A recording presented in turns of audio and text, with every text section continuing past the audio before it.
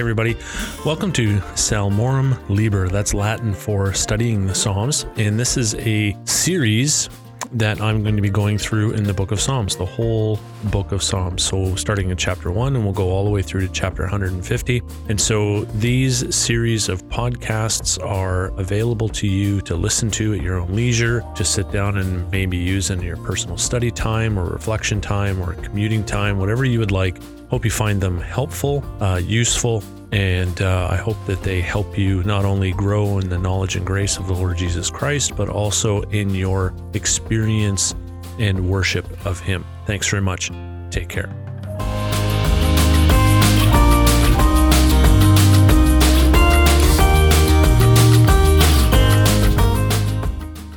Hey everyone, and I forgot to mention that we'll be doing this every Thursday evening, so if you wanted to join us, you can contact the church at New West Community Church and to get the link for this event. It is held on Zoom for now until we are allowed to go back face-to-face, and then it will be heading to the church, and then we'll be doing a blended methodology where we will be doing a face-to-face version as well as a recorded version, not only for the podcast, but for other things that we may use in the future. So just wanted to mention that as you get into the Psalms with us. So let us start with reading Psalm 1, and then I'll get into the lesson for this episode.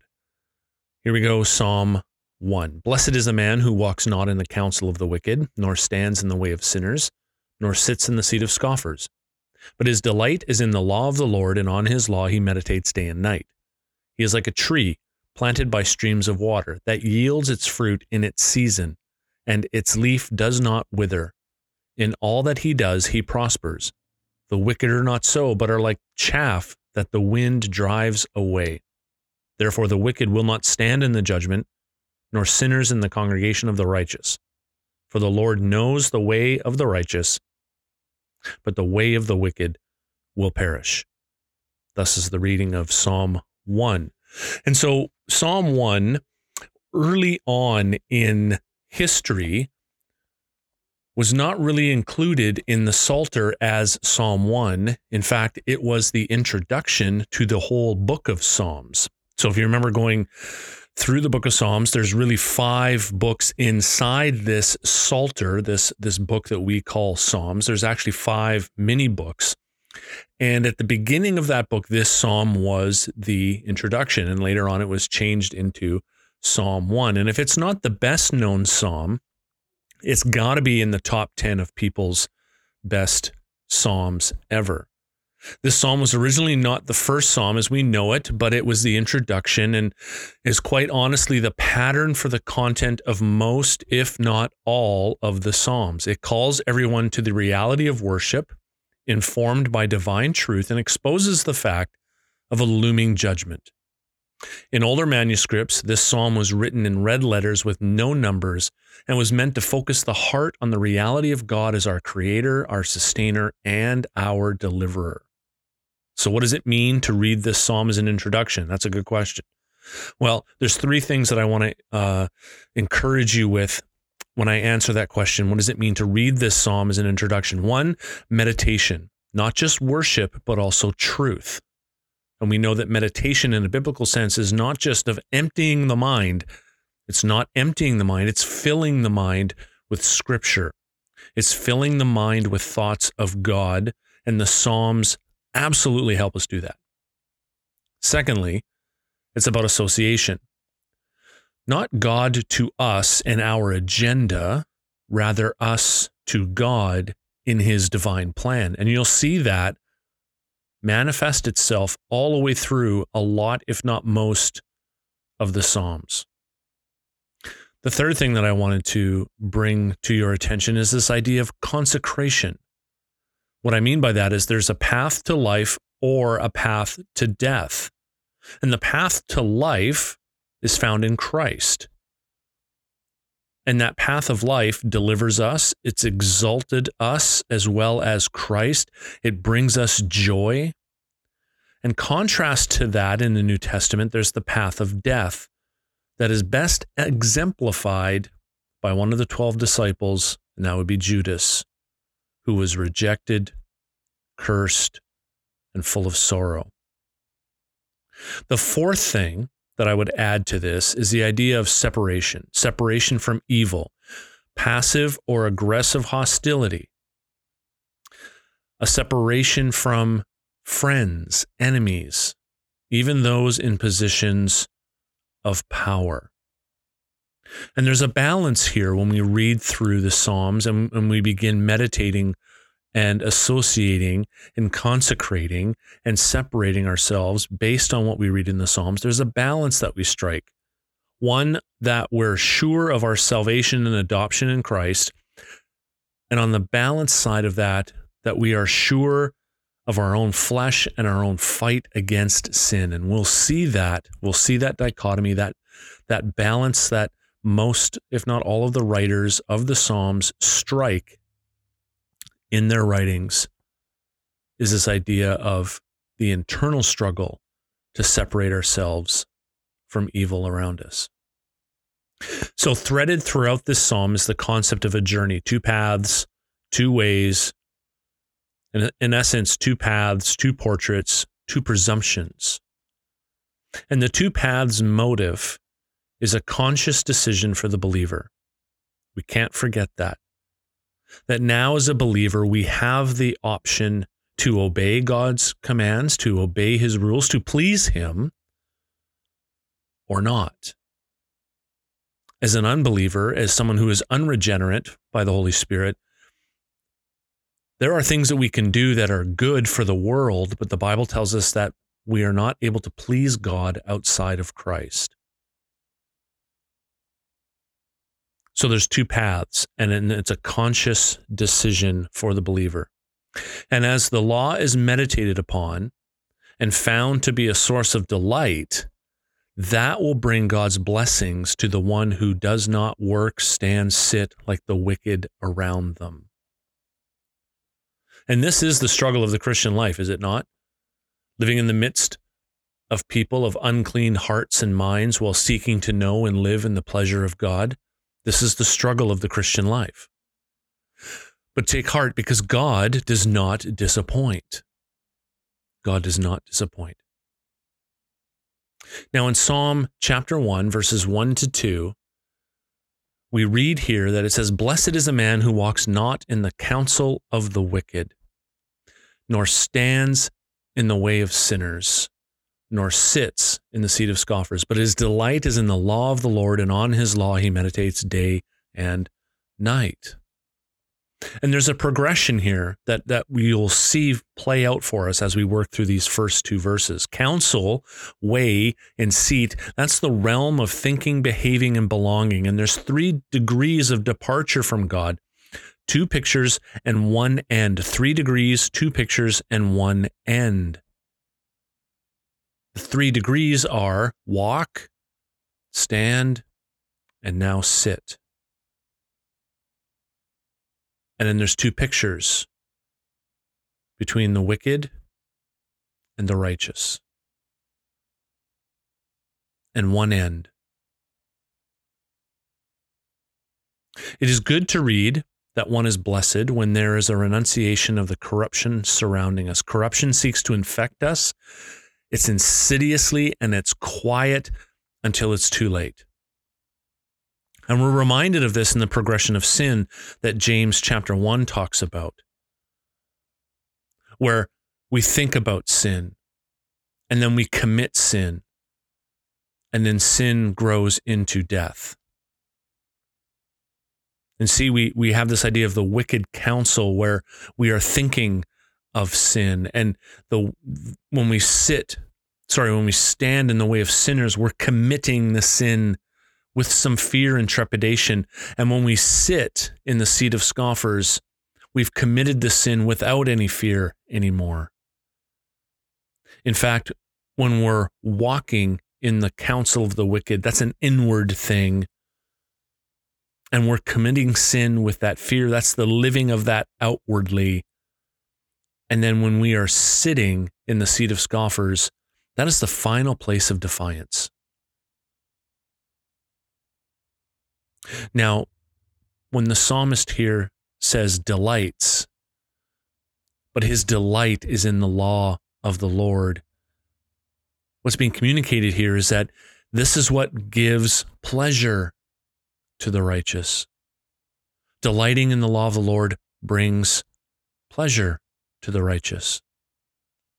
And on his law he meditates day and night. Now, this idea of meditating to oneself in this psalm carries with it the idea of murmuring, pondering, reflecting by taking to oneself. It's that, in fact, it's often used to describe that low guttural sound that a lion makes, almost this purring kind of action that goes on. So when someone is meditating in the book of Psalms, they will be murmuring to themselves, as well as pondering and reflecting upon what is said and what they're thinking about. And this word is used for wicked. They are judged as guilty. Sinners' fallibility of the people. It's a lifestyle by choice. Scoffers, or often called mockers, actively seek to do wrong, to express disdain towards what is right.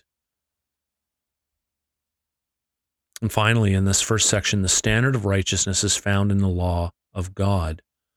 It's the study and the application of it. It's not simply just the studying of it, but it's also the application of it. And we're reminded of that again in James chapter 1. That what good does it do us to listen to the word if we're not doers of the word? And the metaphor is given to us that we look at ourselves in a mirror, and then when we walk away, we instantly forget what we've seen. That's this idea of studying without application. Moving on into Psalms 1, 3, and 4, the psalmist goes on to say, he is like a tree planted by streams of water that yields its fruit in its season, and its leaf does not wither. In all that he does, he prospers. The wicked are not so, but are like chaff that the wind drives away. So what is desirable and undesirable in this section? We see a tree, and we see a reference to chaff.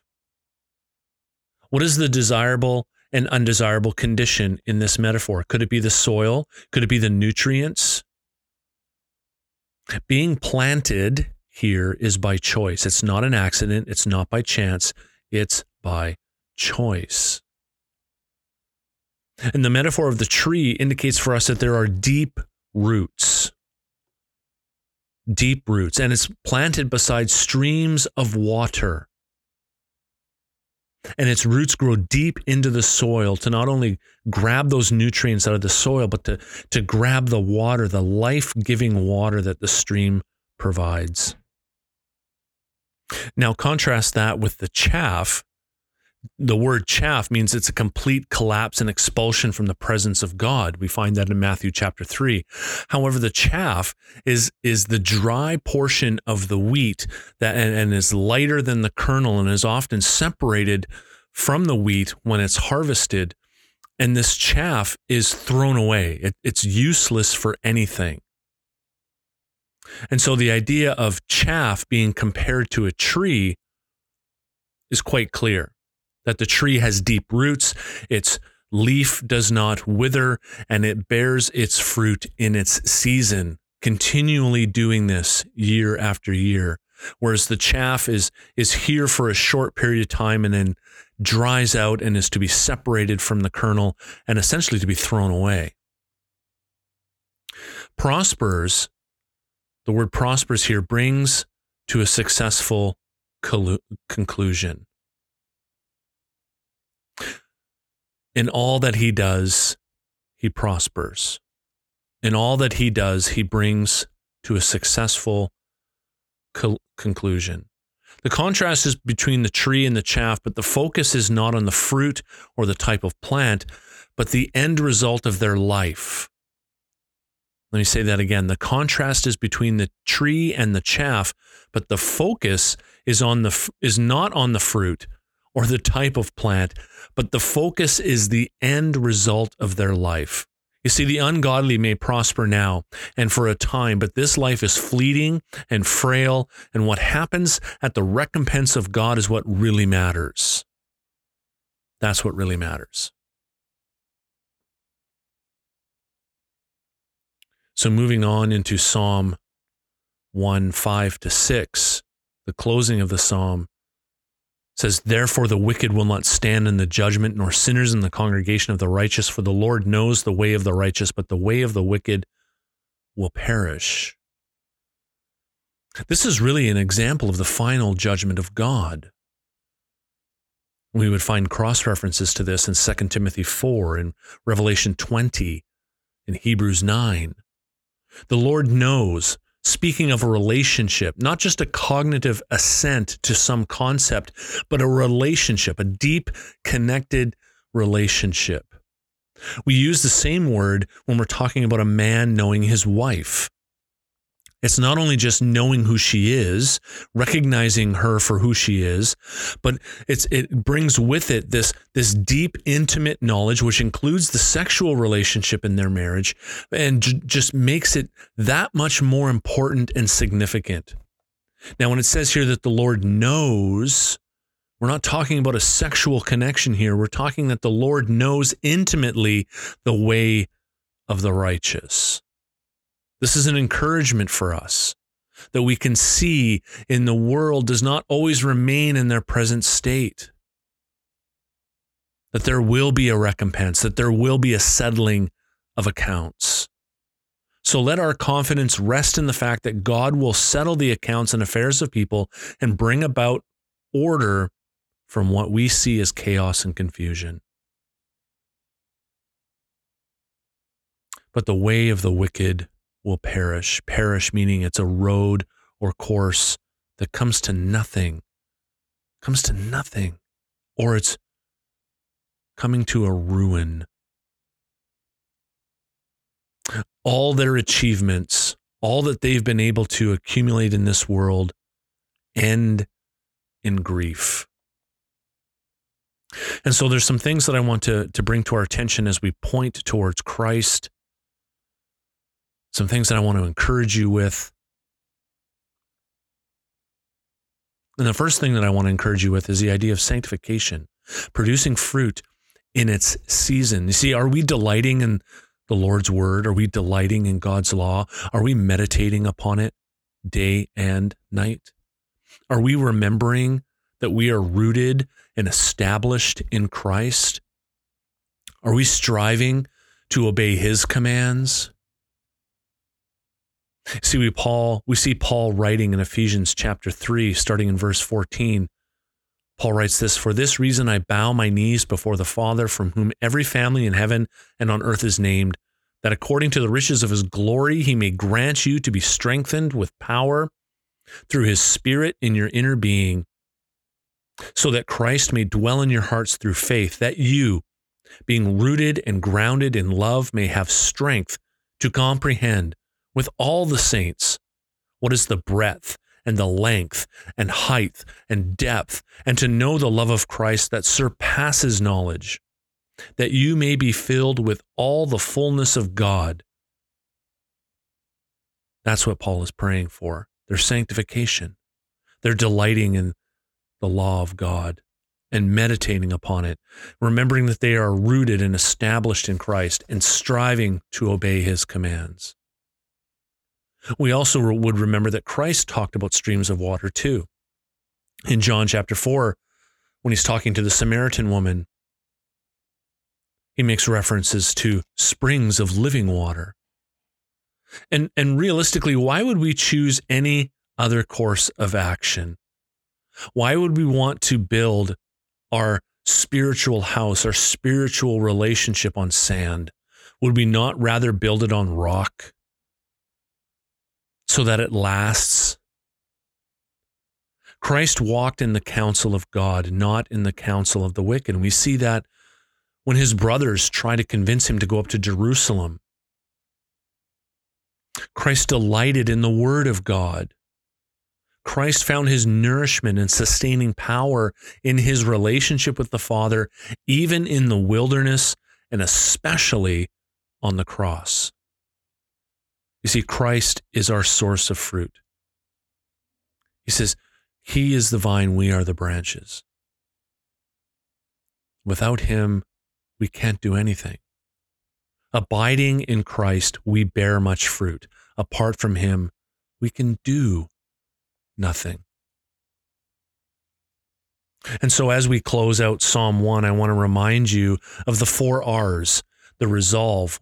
What are you going to resolve to do this week as a result of reading this psalm? Are you going to resolve to learn more about the law of God? Are you going to resolve to meditate more on the law of God? And then the second R is reflect. You're going to take time to think about and to meditate on what Psalm 1 has to say to you this week. And then how are you going to respond to Psalm 1? Are there things in your life that you need to get rid of, like chaff? You need to just let the wind take it away. And then fourthly, read. I would recommend that we read this psalm at least twice this week. Read it slowly, meditate your way through it. Think about it often in the morning and in the evening. This concludes our study of Psalm 1. In the next episode, we will be taking care of Psalm 2. Thanks so much for taking the time. May the Lord make his face to shine upon you and give you peace.